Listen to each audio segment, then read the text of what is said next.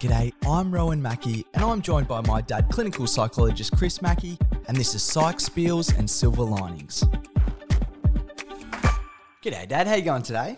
Good, thanks Rowan. Good to be with you in our last podcast episode for the year. Absolutely, yeah, what a year it has been, but as you say, last one for the year and looking forward to a little bit of a break over summer and an opportunity to watch some cricket, and we thought we'd get this one more podcast in before Christmas so that we can leave you all for the Christmas break, and we'll be back I think around mid-January when we're talking about Dad. Yeah, look forward to that as well. But yeah, nice to have a bit of a break, and as you say, cricket's going to be part of it. Absolutely. And before we do go, we do have a fascinating podcast episode today. It's something that I know I can speak for myself and say that I've very much enjoyed looking into this stuff this week, Dad. And we've called today's episode Regulating Responses to Threat.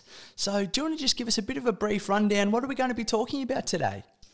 Yes, well, it's certainly a fascinating topic that I've learnt more about recently, along with a number of colleagues, when we watched a workshop by Stephen Porges, a professor in the Department of Psychiatry at the University of Illinois in Chicago, and he presented a wonderful workshop at the Evolution of Psychotherapy conference, talking about how animals and mammals and humans, of course, have developed different kind of reactions to threat or danger that have developed through evolution. And if we understand these biologically based reactions, such as a fight-flight response, then it helps us make sense of how we might respond in a whole range of situations where we might be relatively safe or unsafe, or facing some kind of danger, or indeed if we're in a life-threatening situation, because this will tend to bring different reactions out of us fairly automatically. And if we can understand the kind of reactions that we have and how they relate to each other, that can give us a little bit more, not just understanding, but maybe a bit more influence in how we respond to threatening situations in future. Well, it is one of those topics that I must admit, when you first told me about it, and even looking at some of the names and stuff involved, I'm thinking, gee, this is a complicated one to get my head around. But I think at the same time, once you go through it and you start to understand it a little bit more, you realise that, yeah, it does make a lot more sense. And it's one of those things that, and I'm not a biologist, Dad, but one of the things I find interesting about biology is you look at the way that these systems work, and it's almost like the building blocks which come together, and it, as you say, the whole thing seems to make a lot more sense, I think, once you break it down into its almost smaller parts. Yeah, well, it's quite wondrous about how our minds and bodies can sometimes respond automatically in a particular situation. And when we understand some of the wondrousness of that, some of the magic of that, some of the design of that, it also helps understand maybe when things go a bit wrong. Like, for example, we freeze in a situation when we look back and think, oh gosh, I wish I didn't freeze when I was in that situation.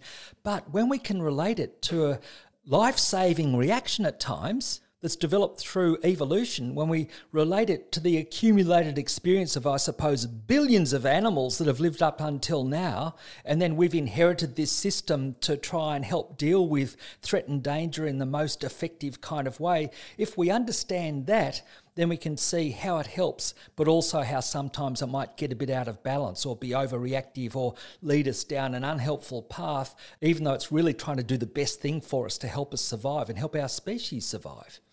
And I think talking about it in terms of survivability is an interesting thing, because one of the things that stood out to me was just the relevance of some of the stuff that we're going to be talking about today. In terms of, threat is such a broad term in some ways. Is it, physical threat? Is it more of an emotional thing? And the interesting thing about this is how it seems to relate to all of those things at once. It literally is a system responding to threat rather than, for example, physical danger versus, say like psychological threat sort of thing. So, yeah, I'm very much looking forward to learning a little bit more about it with you today.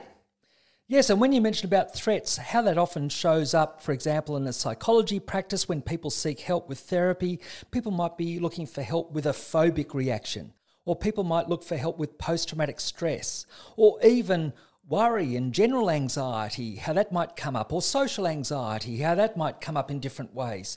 So there are a range of ways that threat might manifest itself, but, well, nearly all of us around the world can relate to the idea of the threat posed by the pandemic.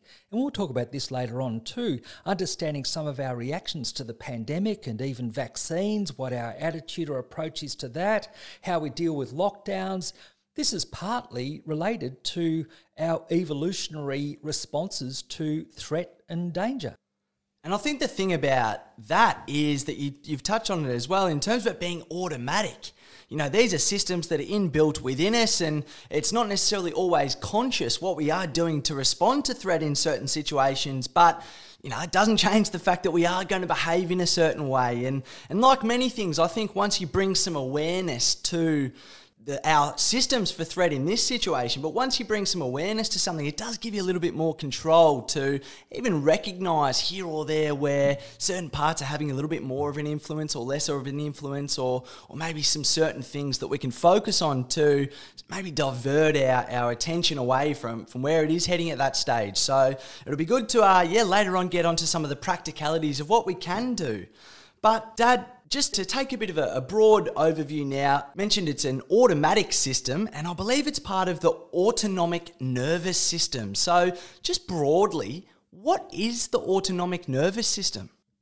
Okay, well, our autonomic nervous system helps us do a number of things automatically that basically help our growth, our restoration, our health more generally. So that means it regulates things like our heart rate, our breathing, digestion, sexual functioning, as well as our response to threat and danger. So these things are happening automatically in the background. So people will have heard about our sympathetic and parasympathetic nervous system. Our sympathetic system can mobilise us, whereas our parasympathetic system can help calm us, for example, through resting and digesting. And so when we're functioning in a positive way and we're not facing any kind of threat or danger, then our sympathetic nervous system, it helps us be energised or enthusiastic or even exuberant. Like if we're in a very playful mood, that's partly our sympathetic nervous system mobilising us. Whereas if we're looking to rest or calm down, then our parasympathetic nervous system will tend to hold sway. So this is what's happening when things are functioning well. It helps us grow and restore. But these systems also have an important role to play with stress or danger, when we're facing threat, and that's what we'll be describing about how there are three different components to the threat response in the autonomic nervous system. And if we understand how these different systems operate, they operate in a hierarchy depending according to when they evolved. So some are more sophisticated and some are less sophisticated, but they each have a role to play, these three different reactions within the autonomic nervous system. And so it is that sort of thing where, it can get a little bit complicated with, parasympathetic, sympathetic, like, what do these things mean to the uninitiated like myself, Dad? But I suppose just even in like super simple terms, like it seems to me that basically it's the system in the body that's responsible for all the things that we don't necessarily want to do consciously. If we had to breathe all the time in terms of, right, breathe in and breathe out, and then at the same time you're looking consciously out for threat, at the same time you're having to make sure that your heart rate is the right, like you just simply couldn't pull all these things off. So it seems to me that, it's these systems in the body that are responsible for, taking care of all of the stuff that basically shouldn't be front of mind, or that if it was too front of mind, it would take us away from the things that we need to focus on at that time. But what we're talking about today is almost like when the balance of those things can get a little bit out of whack, out of balance. It's almost like they each have a bit of a role to play, but there can be certain things that happen that maybe upset that balance, where maybe some of them overcompensate for other things. And because it's all automatic, it's not necessarily happening consciously or something it feels like we have a whole lot of control over. But I think it seems that when we break all this sort of stuff down, you realise that it makes sense how some of this stuff works. And maybe once we do understand it, there are certain things that we can do to, I suppose, not fall into that trap of having these systems overcompensate and try and almost work over the top of each other. Yes, you described that well, that automatic nature. And one of the most important things that we can do automatically is kind of scan our environment for seeing if we're under some kind of threat. Is it that there's maybe an animal, a predator in the background with a low growling sound that we should pick up on? Is it that we see a smoking mountain and that maybe seems a bit strange, so there might be something wrong with that? Is it that we hear something rustling in the leaves that gives us a sense that that might not just be the breeze, it might be some kind of predator nearby? Now, the thing is, we're automatically scanning for threat the whole time using the automatic kind of system, and we call this neuroception, this scanning the environment for danger. So we're automatically checking, am I safe? Or am I in some kind of danger? Or even, is there some kind of life threat involved? Because people will find if there is a life threat involved, they will have reacted automatically even before they've registered the threat. For example, someone might hit the deck as soon as there's a loud sound, but it might not be a bomb going off, it might be a car backfiring or something like that. So people might have an automatic response or automatically freeze in a certain situation before they've even detected what the particular danger might be. It's this automatic aspect of it where we're checking on danger the whole time, but also checking whether we're safe, in which case we can be calmer and grow and rest and restore.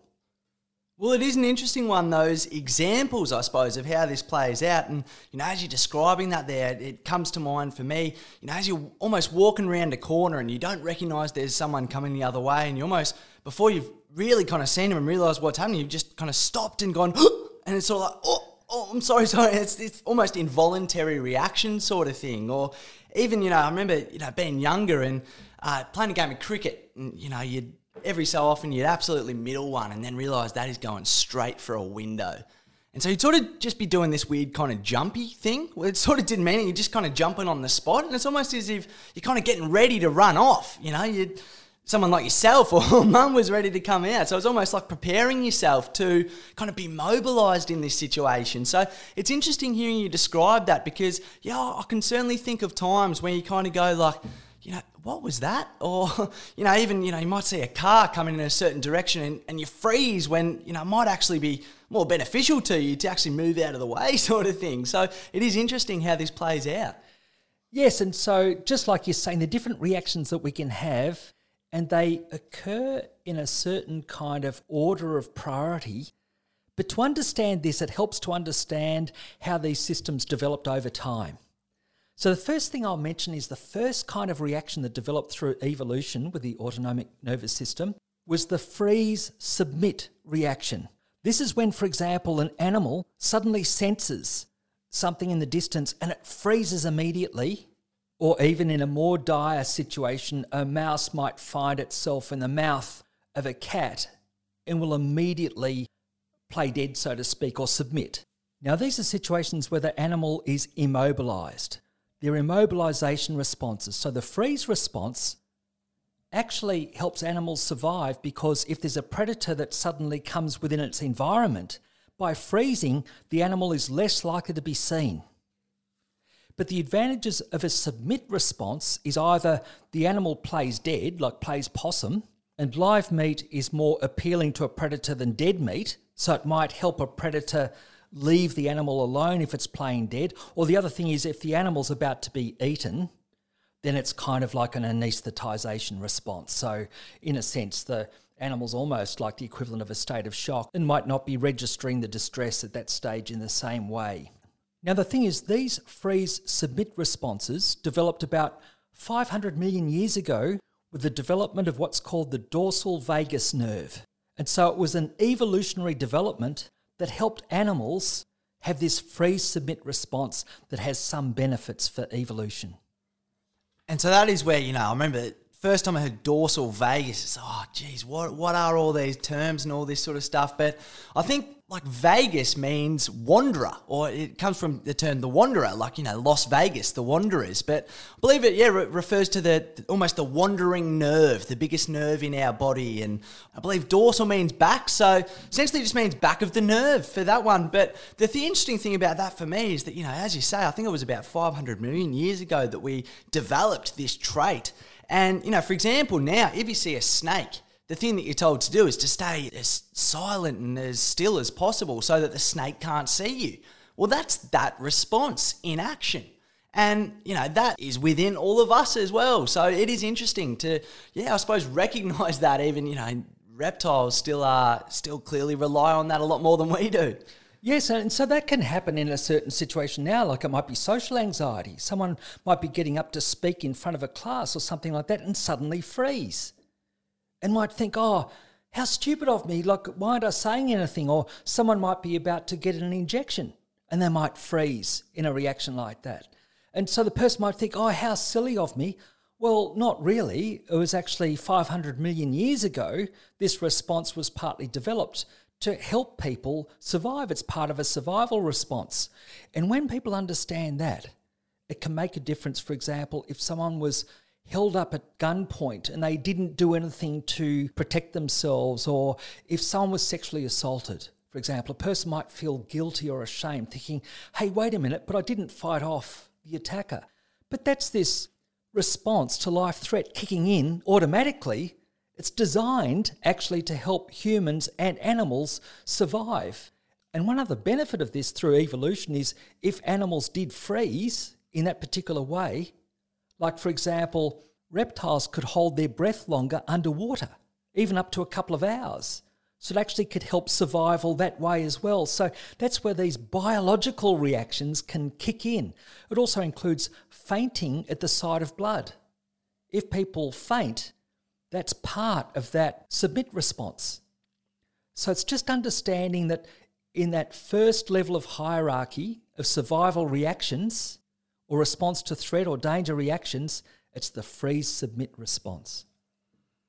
Well, it is fascinating to hear it put like that, and it's worth looking at the second system then, which I believe sits on top of the freeze-submit response in the hierarchy, and that's the fight-flight response. It seems to me, Dad, that many existing stress management techniques deal with mainly this second system in terms of, even fight and flight. Quite often we hear stress associated with fight and flight and anxiety and all this sort of stuff. So how does the fight and flight response relate to our, systems of stress? Okay, well, rather than immobilization response, this is a mobilization response. So we can understand that, for example, if someone comes under attack, whether it be by an animal or someone else with a spear, it might make sense to try and either run away, if you can, if you've got time, or otherwise fight back, or at least defend yourself as forcefully as you can. Now, that's the sympathetic nervous system, which developed about 400 million years ago. That involves the release of cortisol and other chemicals which help mobilize us to react in that way. So that's a more obvious kind of response to threat, some of its advantages. And so many people would think of anxiety reactions as being fight-flight reactions, which they often are. But to have a fuller understanding, such as when people freeze with a phobic reaction, it's fight, flight, freeze, submit. But it's just understanding that these operate in a different kind of hierarchy. In the first instance, to be mobilised might be even more helpful. But that was the downside of an immobilisation response. You're not actually effectively fighting off an attacker. So hence there was a real advantage through evolution of developing the fight-flight alternatives. And you can see there where if someone was experiencing an extensive amount of fight-flight, like how tough it would be to relax. Because biologically, it's almost like your body's not letting you relax because, if threat could be there at any time, you've got to, potentially get up and either fight or get up and flee. Even stuff like your muscles, I think, would, not relaxed, or they'd be clenched in a way that's always ready to move. Yes, and actually these systems can be activated too often. For example, if we go back to the freeze-submit response, well, that again relates to the dorsal vagus nerve, which connects the brain to different parts of the body below the diaphragm, so around the gut. But if that's stimulated too much, then you can get gut problems, different kinds of physical problems which become problematic over time. And the same kind of thing if our sympathetic response happens too often, the fight-flight kind of reaction, like for example, if we're too driven at work or otherwise feeling overcome with worry very often, like these different kind of anxiety reactions as well, then that can affect, for example, our heart health, our gut health, a range of other reactions. So that's where it's an advantage not to have these systems too overactive too frequently. And Dad, looking at the third system now this is where I think it really does start to get quite interesting, but it's called the social engagement system. So could you tell us a little bit about the social engagement system and how that relates to stress? Okay, now the social engagement system developed around 220 million years ago, and this was to help mammals rear their young. as Stephen Porges described. Before then, say, reptiles could just lay eggs and then wander off kind of thing, whereas for mammals to raise their young, which was over a period of time, you would rely on, if you like, a range of other animals in a group to help provide protection and safety for the young. So therefore, there needed to be a way of connecting and bonding these animals, not just a parent to their baby, but others within a group or tribe. And so this social engagement system was based on a communication response, sometimes called tend and befriend, as opposed to rest and digest, a nurturing kind of system. So this evolved out of the development of the ventral vagus nerve. So another branch of the vagus nerve which connects the brain to various muscles around the mouth, the face, the ear, for example, larynx and pharynx, so how to vocalize and make noises, and also certain kinds of facial gestures to engage others in the group. So this social engagement system involves things like listening, tone of voice, smiling, comforting kind of gestures that convey, if you like, a peaceful, supportive kind of attitude. So that could include things like cuddling or touch with the release of oxytocin, the cuddle hormone, for example. So the thing is, that is the most sophisticated system. That involves more regulation than the other systems. For example, it can comfort quite quickly and then you can move on to do something else. So it's sometimes said that the ventral vagal system can act like a brake. It can help settle us or modulate our reactions, and then soon after we can get on with things after words of comfort or support from someone else or a degree of reassurance or collaboration. Whereas if we've gone into a freeze-submit response, that might take longer, if you like, to re-engage and get back to normal. So that's where it's the most sophisticated kind of response. It acts like a brake on overreacting with the fight-flight system. So it helped us be more modulated in our reactions. So for example, just say someone said something that we took offence to and then started to go into a fight-flight reaction, but someone else nearby or a friend said, no, wait a minute, they didn't mean it that way, or you'll be okay, or just take it easy, or wait a sec, and help you settle down to a degree. The social engagement system can help regulate our reactions. So we're not just relying on our own response to, say, disrupt a fight-flight reaction, when if we're part-way through fighting or fleeing, it's hard to, if you like, curb that or regulate that. And sometimes it can prevent us going into a fight-flight kind of mode if we're feeling the support of other people around, even if we're in a situation of some level of danger or threat.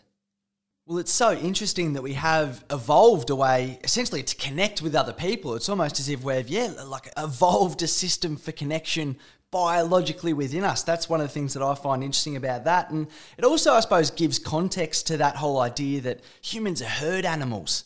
In a way, it's not as if our main response is this, individual mobilization where it's us against the world. We do have that ability to rely on others socially. And one thing that came up for me about this was just that idea that sometimes, you might have an issue and all it takes is for someone to sit with you. And they don't need to give you all the answers, or you don't necessarily have to figure everything out then and there. But it's even just the process of having someone sit and listen to you. You can feel the kind of positive emotions that are associated with that. And to me, that's what's interesting about this. It's that, I suppose, it makes it kind of biologically tangible, for lack of a better term, I suppose, why we experience so many more of those positive emotions when we do, I suppose, share the burden in an emotional sense with others around us. Yes, I think that's a huge point, because as you're saying, just sitting with someone, it just seems that much more powerful when you think of it as being part of this evolved social engagement system. But the person will still be, if you like, listening in a certain way. There'll be a certain kind of eye contact. There'll be gestures. There'll be a tone of voice which is affirming or supportive or encouraging or collaborative. So there's actually a lot happening, even if the other person is not trying to fix your problem, so to speak. If they're looking to just listen and just, if you like, validate your emotional experience. That's a term that we often use, the benefit of validation. You don't have to necessarily fix a situation, just understand something about how the other person feels and how they're reacting. And this helps explain why that can be so powerful. And I think it adds a balance to what we often talk about in psychology. Because I realised when I was hearing Stephen Porges describe this polyvagal model and the different kind of systems that so much of psychology has an individual focus.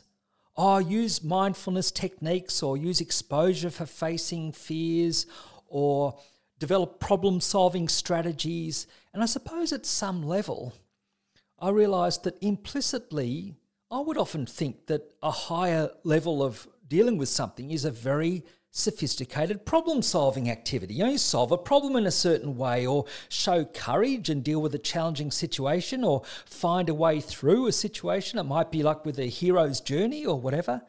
But it reminds us as well, even with the hero's journey that we've talked about, part of that is drawing on support, sometimes in the form of mentors or others. But it's a reminder to not just to have too individualistic a response to stress. A higher level of response is to draw on the social supports around us, to show compassion for others, to be supportive to others. That's the highest level of response to threat or danger, rather than being able to figure it all out yourself. Like, sure, it's good to be able to be resourceful and find ways through things, but in the first instance, if we can deal with challenges, especially sustained challenges, connecting with other people, and drawing on mutual supports, that's the highest level, if you like, of dealing with something longer term. Well, it's interesting even the way that you describe that there in terms of, say, like highest level and even the way before you described it as a hierarchy. Yet, for example, talking about the third system as a system of regulation. And we even mentioned before that, there's some benefits to at times using some of the other systems, not necessarily always relying on the social engagement system. So it suggests to me that there's an interplay there in terms of, like, there might be times when, we do need a little bit of mobilisation, as you say, whether it be for play or enthusiasm or other reasons beyond just responding to a threat in the most immediate sense. So I wonder if you could speak to that a little bit in terms of maybe what's the connection between the systems or the interplay. Okay, and certainly there's a strong point that you're making there about there'll be different times where these systems have a particular benefit. For example, if you're crossing a street and then a car's coming up much faster than you realised, you're not looking to socially engage with the driver with a glance to encourage them to slow down. No, you jump out of the way. That's a flight response. That's a sympathetic nervous system response. And there'll be other times where freezing, like if we're in a full-on life-threatening situation, like we're walking along and suddenly we realise the next step there's a huge hole in the ground in front of us kind of thing, you're not just looking to engage with the people around you, you're looking to almost stop and freeze on the spot before you've even quite processed the fact that there's a big hole in front of you, so to speak. So our body is, and our eyes and our senses are scanning for danger the whole time automatically, and at times they will kick in before we're using, say, the social engagement system. But the idea is, in the first instance, if we're facing sustained stress, like if we're feeling unduly challenged in a work situation, or we have a significant family conflict that we're facing, or we're facing a very significant problem that we're feeling a little bit overwhelmed by, then often in the first instance, the idea is there's an advantage maybe to look to draw on our supports, looking for maybe encouragement from others, looking to collaborate to deal with a family problem, for example. In dealing with the pandemic, for example, we'd look to maybe have also community-wide responses and also at a family level look to support each other deal with that rather than every person for themselves. So in the first instance, we look at a social engagement kind of response to deal with stress, even using humour to deal with stress and worries. That's a way of, if you like, lightening some of the stress we might feel. Humour is a great stress management tool, but just say if something, if you like, disrupts that social engagement system. We don't feel that we can look on the support of the people around us, for example, in a domestic violence situation. Or just say we're in a situation where our main supports aren't available to us. We might be socially isolated in a particular situation. Then we're more at risk when one system breaks down to immediately default to the next system. So we'll go to a fight-flight response. And so just say, again, with the pandemic, if people are cooped up at home, there've been stresses for a period of time, people are feeling a bit worn out and overwhelmed, we know that there is an increase in domestic violence and arguments in that situation. something about the social engagement system and relationships might have broken down even temporarily, then automatically it'll tend to be a fight-flight response that comes more to the fore. And then just say, if that's not solving the problem, if people are trying to, say, forcefully avoid a situation, or they've been getting angry to deal with a situation, or they're trying to mobilise themselves by asserting themselves but too forcefully, and that's not working, then it will tend to default to the next system, which is freeze, submit. And that can be like a depressive state where someone feels helpless or stuck or hopeless and not able to mobilise themselves so much. That's where this hierarchy will tend to come in. So again, looking at the contrast of the social engagement system and the sympathetic nervous system, the sympathetic nervous system is like an accelerator to mobilise us. So we're feeling stressed and then we might overreact, for example, with anger in a particular situation. Now, the social engagement system looks to act as a brake, so temper our more forceful or unnecessarily reactive anxiety, if you like. But if that's not working so well, we tend to default to the next system. And then again, if our anxiety or anger reactions are not helping the situation, and often they'll be going too far if they last too long or they're too intense, then the person can end up feeling more helpless and hopeless, more that dorsal vagal response, if you like, more that immobilisation response.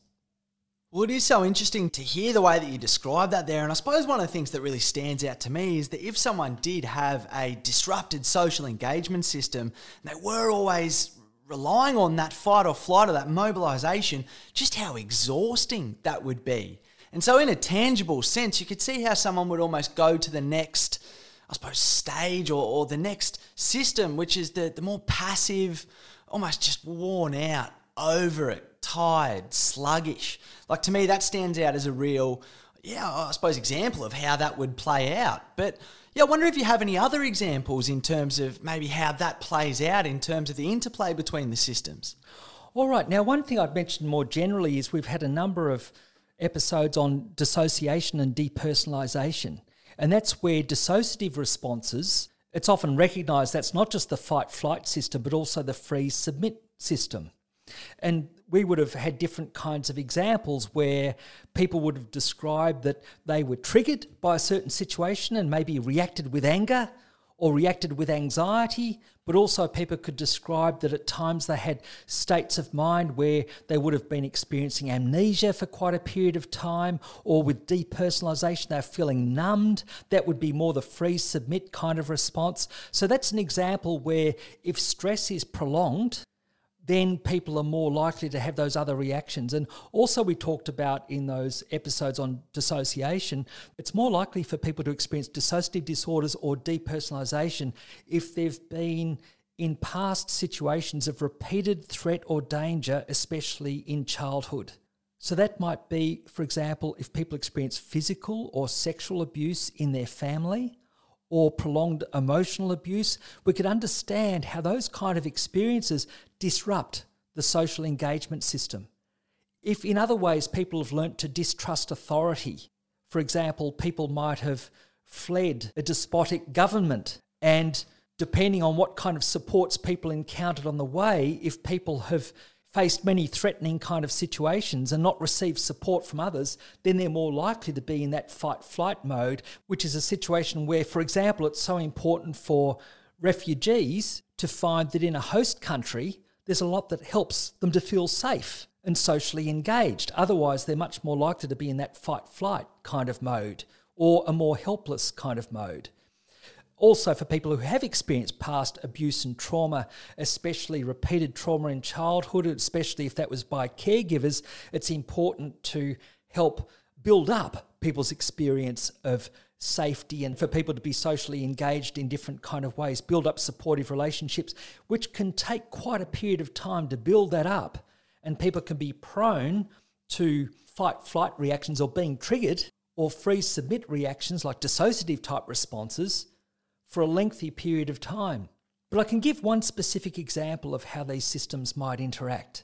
And I'll give an example of a person who told me that he went on a holiday weekend with his family, with his wife and children. So this is a social engaged situation. This is where It might be a pleasant weekend away, but at one point he recognised he felt very panicky, and it took a while to figure out. It was even sometime afterwards, days afterwards, he recognised why he was panicky. It was seeing water that reminded him of being on holidays earlier on, a particular camp spot with water, where for different reasons he encountered different types of bullying or harassment or felt unsafe in different ways. So it kind of triggered a memory of previous holidays which had felt dangerous or unsafe.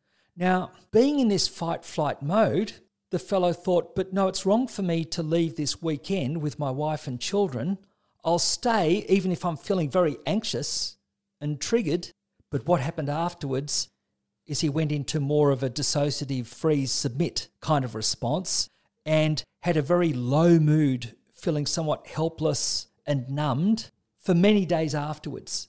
It was only after we met to trace back what kind of things had happened, had recognised that being on this weekend holiday, sure, a positive experience in many ways, likely to be positive with his family, but there were certain triggered reminders of past experiences, brought up the fight-flight response when that didn't solve things, partly because he didn't leave the situation, stayed in the situation but feeling very anxious.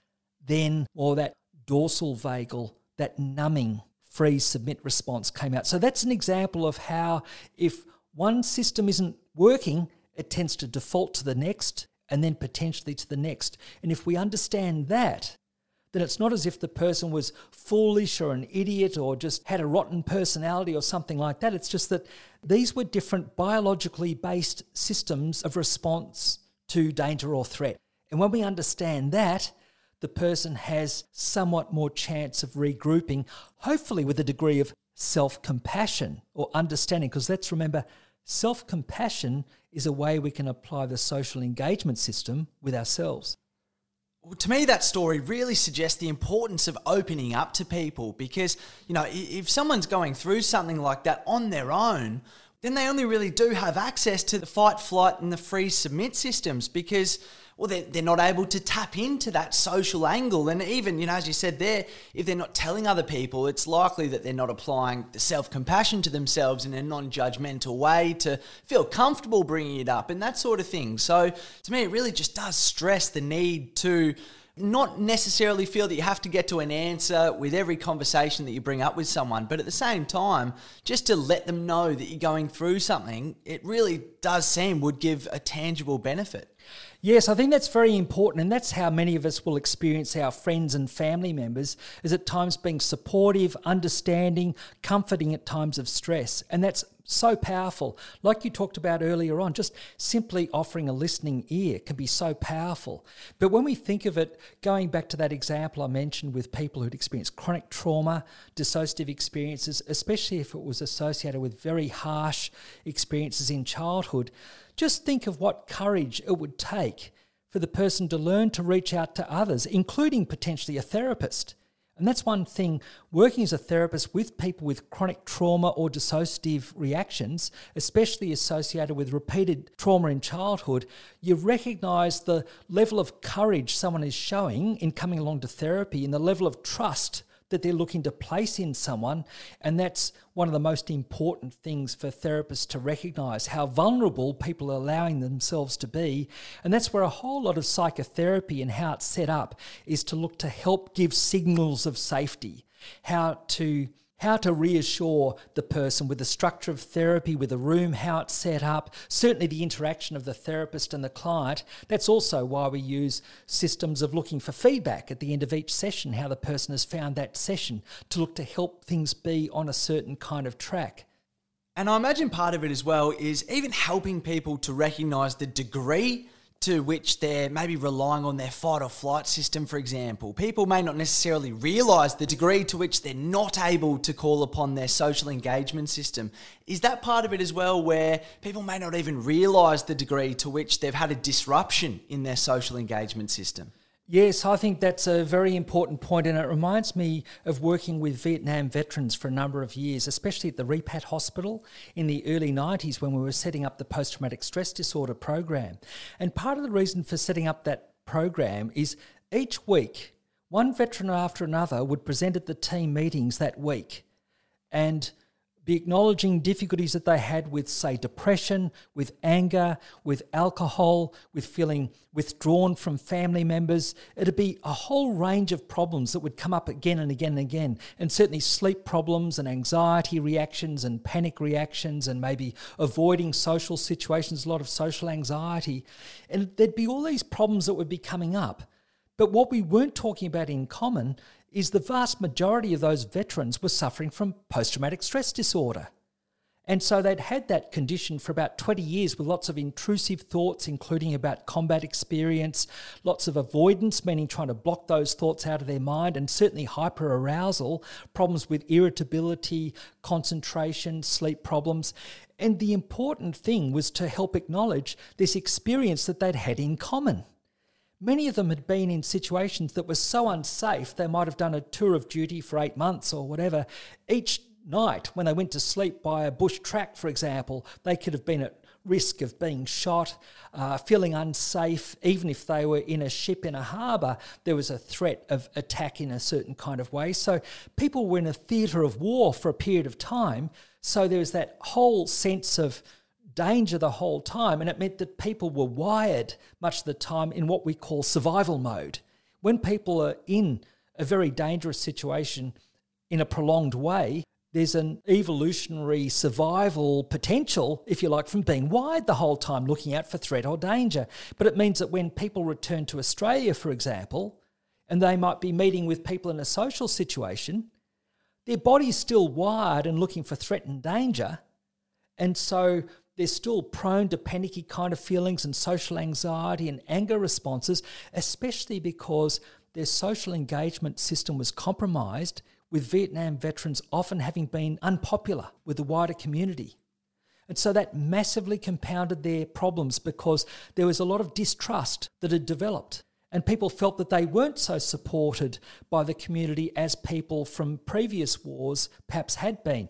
Many would go and, for example, live in the bush in the Otways, feeling some peace being away from other people. There's a clue that the social engagement system wasn't working so well. And one thing that changed a lot for many veterans is when there was a welcome home ceremony in Sydney in 1988. And then it was truly acknowledging on the part of the community how these people had made sacrifices for the wider community, and there was an appreciation for what they'd done. And I think in Anzac days since, there'd be a lot more appreciation that way. Now, that might have helped to a great degree many veterans, but by the same token, after many years, many veterans had become more reactive, if you like, that social engagement system not working so well, and being quick to respond to fight-flight reactions and more easily triggered in a certain way. So there's a reminder that at times it's important for the entire community to think of people who are vulnerable and look at how those people can feel supported, how they can be socially engaged, and that would include refugees, and dare I say it would also include people who are particularly distressed and feeling unsafe as a result of the pandemic, and maybe especially if people have somewhat limited social supports. But if people are in compromised positions for a long time, it's important that there's a wider community response as well. Well, it is so interesting to hear that. And one of the main things that comes to mind for me there is, for example, just the importance of, for example, Sorry Day for the Indigenous Australians. And even when we do an acknowledgement of country, it's not as if it's some symbolic gesture or it's tokenistic. In order to properly recognise someone as a person, you have to recognise what's important to them.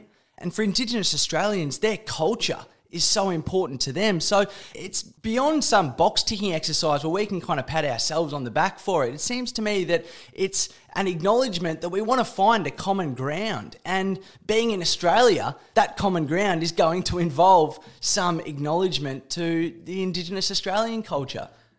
Yes, and I think that's a particularly good example for what we're talking about today, because it's partly that notion of appreciating something about such a long-standing historical culture, but also one that modelled an understanding of social engagement. Certainly a Western worldview can sometimes be somewhat individualistic, and I think being open to learning the strengths of other cultures as well, and I think Indigenous cultures, including Australian Aboriginal culture has a lot to teach us about how everybody is connected to everybody else. Absolutely. And it seems as well that, from what we've spoken about today, you can't necessarily force that connection on other people because, it would just result in more kind of mobilisation and butting heads that way. But I just want to go back to something that you said before as well, talking about supporting people who have felt unsafe as a result of the pandemic, because I think it's an important one and it's something that's really stood out to me since going through what we've been talking about today and recognising that there are some people out there who've had a bit of a disruption to their social engagement system. And it reminds me of when I was walking just round the town in Melbourne the other day, Dad, and it was a weekend and it was one of the days that there was a whole bunch of protesters heading into the city of Melbourne. And there was someone there and they had a sign and it said, "Freedom for all." And I remember looking at this sign and I remember thinking, I don't think they understand the contradiction in that sign in terms of, there's a lot of complicated things going on at the moment. I'm not necessarily sure where I even sit on all of them to the nth degree sort of thing. But at the same time, there's a real, I suppose, contrast in some ways between individual freedoms and collective freedoms. And it seems to me that there are some people out there who are really tending towards the side of individual freedoms. It's not necessarily something that we've seen in Australian culture. We don't have a Bill of Rights or we don't have the Declaration of Independence and stuff like the Americans do. So in our society, we have a little bit more of a collectivist culture in Australia. And when I thought, freedom for all, this sign, I thought, is that freedom for the doctors who are working in ICU? Is that freedom for the people who are immunocompromised and not feeling like they're able to go outside? Is that freedom for maybe people who are a little bit older and getting towards the end of their life and are robbed of social engagement, which is such a big thing for them? And it's sort of like it's this whole thing of, collective versus individual freedom. But at the same time, I think what that person meant was, in many ways, the freedom to be mobilised. It was the freedom to, act on my own volition and the freedom to be angry in this situation. And it was, to not be told what to do. And to me, looking at all this sort of stuff, it was such an example of someone who was in that fight and flight mode. And they may not have even recognised the degree to which they weren't able to call upon a level of social engagement. But it was interesting to me, this thing of, freedom for all. I'm so sure that person would have believed that. But at the same time, this, you've got to give some to take some sort of thing. And I think they may not have realised the degree to which there's a social freedom which comes into things as well. Absolutely, and it just shows when you face a very stressful situation and prolonged situation like the pandemic, that is a real challenge to all of us in every country in terms of that threat and even life threat. Then that's going to tend to activate our autonomic systems in a range of different ways. But I think it's a very interesting example to think of in terms of the way many people are responding differently to the threats of the pandemic and, dare I say, our approaches to vaccines. And I think, again, polyvagal theory, when we look at these three different systems, gives us a clue of how we might go about that wide community threat and that ongoing challenge that we face, where the first thing that might well help is a social engagement system. Now, this is pretty tricky because, like you're suggesting, there are trade-offs between the freedom people might have to go to a shop, for example, but the relative safety or risk for people working in hospitals with, say, increased numbers of people with COVID. There are trade-offs with this. So the pandemic poses a wicked problem for which there's no, if you like, freedom for all, meaning a wonderful solution for everybody. So what can we do? I think in the first instance, the most helpful responses are going to be socially engaged responses where together we collaborate around things like physical distancing, lockdowns, accepting that for a period of time, certainly. Vaccinations as a way of not only keeping ourselves safe, but also reducing risks to others. So these are things that Australia's actually done wonderfully well in these areas. It's about 90% of people double vaxxed around the country, I believe, at this point. Now, that's a remarkable response, and how people have often, if you like, foregone certain kinds of individual freedoms to help the collective in different ways. I think that's the most socially engaged response in the first instance. Now, by the same token, that can be asking a lot of people, and so there's a real challenge to be found by politicians and decision makers as to, for example, how long lockdowns go on for. Because if it's very, very prolonged, and the level of social isolation that results from that, in addition, our social engagement systems are compromised by having to, if you like, wear masks. We haven't got the same cues as usual, not as much social contact. Our contact might be more by Zoom or phone than usual. But if it's pushed too hard in that direction, then people are likely to struggle more and more likely to be tipped into fight-flight kind of reactions. But by the same token, it would generally seem to me if people are engaging in that fight-flight reaction, it's not as sophisticated a response. And I'd have to say from my own experience and feedback from clients that I've seen, I think often people have found it more difficult to engage in that, social engagement system and, if you like, have some trust in vaccines if people have had negative experiences of authority in the past. Like a number of people who've experienced abusive situations in childhood, for example, I think are being asked to place even more trust or show more faith in that direction than others if they're asked to give up some of their individual freedoms. And so I think that when people have had their past trust compromised, it's more difficult to relate to that. But I think also it helps account for some of the reaction of people who have been protesting, if you like, sometimes viewing the wider public, who's generally very compliant, with a degree of contempt. I think some people have had that response as though other people are just being passive, they're not prepared to speak up, it's a bit of a weak response. I think that's a misinterpretation.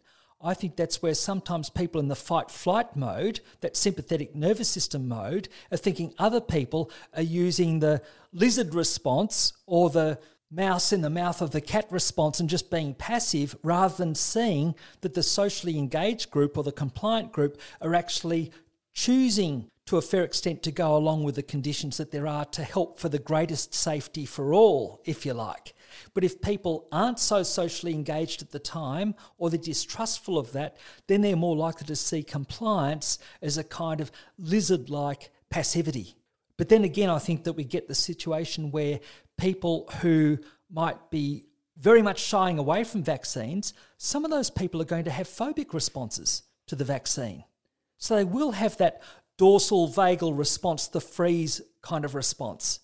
And I think we need to understand that. A number of people who are choosing not to get vaccines, it's not just that they're trying to be antisocial. There'll be a proportion of people who are very fearful of getting a vaccine. I think we should have some kind of allowance in the long run without putting other people in the community at undue risk.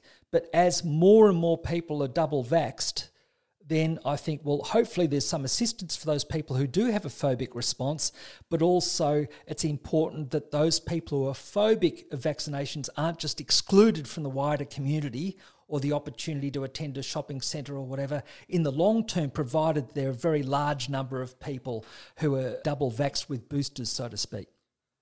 Well, I think when you put it like that, like you can see how it happens, and it's not to, condone any particular attitude in a certain way, but I suppose just to almost take a broad view at it.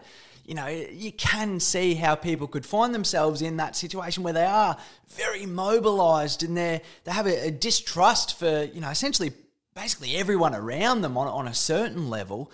Then it could be so hard to come to terms with, whether it be sort of putting something in their body or whatever. But it just to me, I suppose, recontextualises some of, what's been going on in terms of, it's not about bad people anywhere. It's just about it's just about different stress responses, really, and people's reactions to those stress responses. Yes, I think that's an important point. I think it's important not just to damn people who might be protesting or who might be wary of getting vaccines as just being antisocial. There might be more to it than that. And so I think if there are ways of engaging people who, whether they be questioning a community response in some way, at the first instance, at least look to listen to what people's concerns are and show that their concerns are being factored in some way. This does not mean having to change rules to accommodate everybody who might be protesting. It doesn't mean that.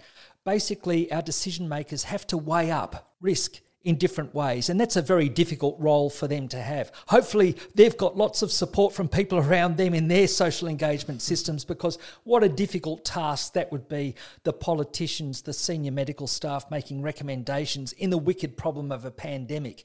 But I think showing some kind of understanding or some openness to understanding people's different reactions other than our own can only help in the long run, because that's also part of allowing people to, if you like, rejoin our social system rather than just saying you're antisocial and just alienating people in the longer term. Well, I think that's such an important point in terms of not just alienating people, because, if someone's going to be in a fight or flight state, fighting with them is only going to cause them to, fight back even more and further intensify that response. But I suppose one of the things that comes to mind for me, Dad, as well, is just the, involuntary nature of some of this stuff. And I remember hearing a story one time about a former Navy SEAL. And he was saying that even after he returned from war, he was at home, and every single room that he was in, even if he'd be in a restaurant with friends or whatever, but he knew exactly how he could get out of that room as quickly as possible. And it was almost as if, even though he was no longer in that state of, imminent physical danger, his body had learnt to respond in that way. And to me, after speaking about what we've spoken a little bit about today, it seems that he was in that constant state of mobilisation. It was as if he was always in that fight or flight response, and his social engagement system had broken down a little bit. And so what I wonder then is, what are some of the other disruptions to that social engagement system? We've spoken about today what can happen if it is disrupted, but what are some of the ways that it can be disrupted in the first place? Yes, well, that overlaps with post-traumatic stress disorder, if you like, where people get the intrusive thoughts, avoidance, or trying to block out those thoughts or otherwise avoid certain situations, and the hyper-arousal that comes with it. So when you mentioned that Navy SEAL, he was in what we call a state of survival mode functioning. So again, a state of mind that might have helped when in a theatre of war, scanning for danger, looking to flee danger in a certain way, feeling, again, hyper-aroused and ready to flee. So maybe higher heart rate and more vigilant. And so another example of that would be Vietnam War veterans who'd walk into a shopping centre and feel very uneasy and look up at escalators and vantage points around, being concerned that there might be someone with a weapon there. Or others who would describe that in a restaurant they'd need to sit with their back to the wall and being able to see the door so they could see any new threat that might come in.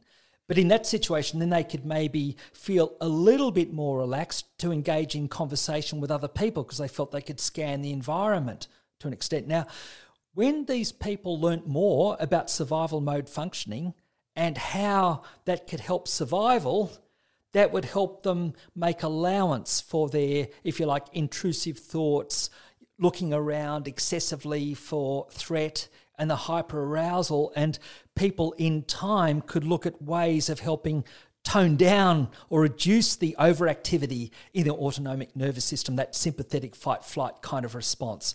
And so there'd be things that people could do that we'll talk about later that can help settle some of those reactions. But for many people, they would still have a residue of a higher level of arousal or excitability. But the more people understood it and used different strategies to, if you like, regulate their emotions, using a calming parasympathetic system or also their social engagement system, so to speak, that might help temper more of that sympathetic nervous system response of the fight-flight. We might get on to a couple of those things that we can do very shortly, Dad, but before we do, I know there's something that is very relevant here called autonomic reactivity, because we were having a little bit of a chat about it off air, and you were mentioning how it's not just about the initial event that someone goes through, but it's also how they respond to that event as well. And I wonder if you could just expand a little bit on that for us in terms of what is autonomic reactivity and where is it relevant to what we've been talking about today? Okay, now this is a special case, if you like, that relates to some of the themes of the last couple of podcast episodes, looking at CBT and looking at Albert Ellis's rational emotive therapy, where borrowing from the philosophy of the Stoic philosophers and Epictetus, the notion is it's not things that disturb us. People are not so disturbed by things, but by their view of them. So it's not just the situation itself that impacts on us, it's more our response to the situation. Now, the idea of autonomic reactivity is it's not just an adverse event. It's not just a potentially traumatic situation like a car accident or an assault or someone saying something threatening to us or abusing us or criticising us. Those kind of challenging situations in themselves do not cause our response. A lot of it is to do with how we perceive the situation, and how we perceive the situation will influence our level of reactivity. Now, naturally, if we're being shot at or if we've been assaulted repeatedly, naturally that's going to tend to lead us to have a stronger fight, flight, freeze, submit reaction. That's very understandable. However, it's our reactivity itself, over and above the original situation, that might lead to things like PTSD symptoms and anxiety. So Stephen Porges had a good example of this. He looked at people responding to trauma reactions during the pandemic, and he looked at PTSD symptoms. And they did research looking at how much an adverse event, like a potentially traumatic event, would contribute to PTSD symptoms. And at first they found, well, if someone's experienced a traumatic event, all right, it might correlate about 0.4. It's a strong correlation between the adverse event and the PTSD reaction. But if you accounted for the reactivity, if you like, so the event also causes the reactivity or leads to the reactivity, if you partialed out, or if you like, removed the effect of the autonomic system reactivity, then there was only a fairly weak correlation between the original event and the PTSD symptoms of only 0.14, a fairly weak correlation. So it's gone from a correlation of 0.4, a fairly strong correlation, to 0.14, a weak correlation. Well, look, apart from the numbers, it means not so much of the PTSD symptoms are explained by the adverse event, except insofar as that contributes to more reactivity, more of the fight, flight, freeze, submit kind of reactions. Now, what that means is if we can learn ways to dial down those kind of stress or anxiety reactions, if we can dial down those reactions, slowing our heart rate, perhaps slowing our breathing, reducing tension in our muscles, if we can find ways of reducing our arousal level and muscle tension, then that can moderate the impact of adverse events on our reactions. So that's where a whole lot of psychological therapy for trauma reactions and also anxiety generally, and worry, and to some extent depression, is looking at reducing our autonomic reactivity. Well, it seems to me, like, I almost think of this in, a bit of a metaphor of, like, say, a couple of different roads, and say the different pathways or the different systems are almost like different roads. And it seems to me that some sort of traumatic event, some adverse event, can almost flick a switch which moves some of the traffic from, say, the social engagement road down into the mobilisation road, the fight or flight road. And then as more and more traffic comes through, with that switch being flicked, it all has to head off onto that middle road and head down the mobilisation road. But of course, with all that extra traffic, you've almost got to make the road a little bit bigger, and suddenly it's got a couple of extra lanes, and suddenly it's almost the easier path to take. And so all the traffic's almost naturally diverting down there without even having to worry about the fact that they couldn't go on the first road in the first place. So it's almost as if in using that pathway, it kind of stretches in size, if that makes sense. And we further rely on it and almost ingrain that pathway as kind of like the default road to take, if that makes sense.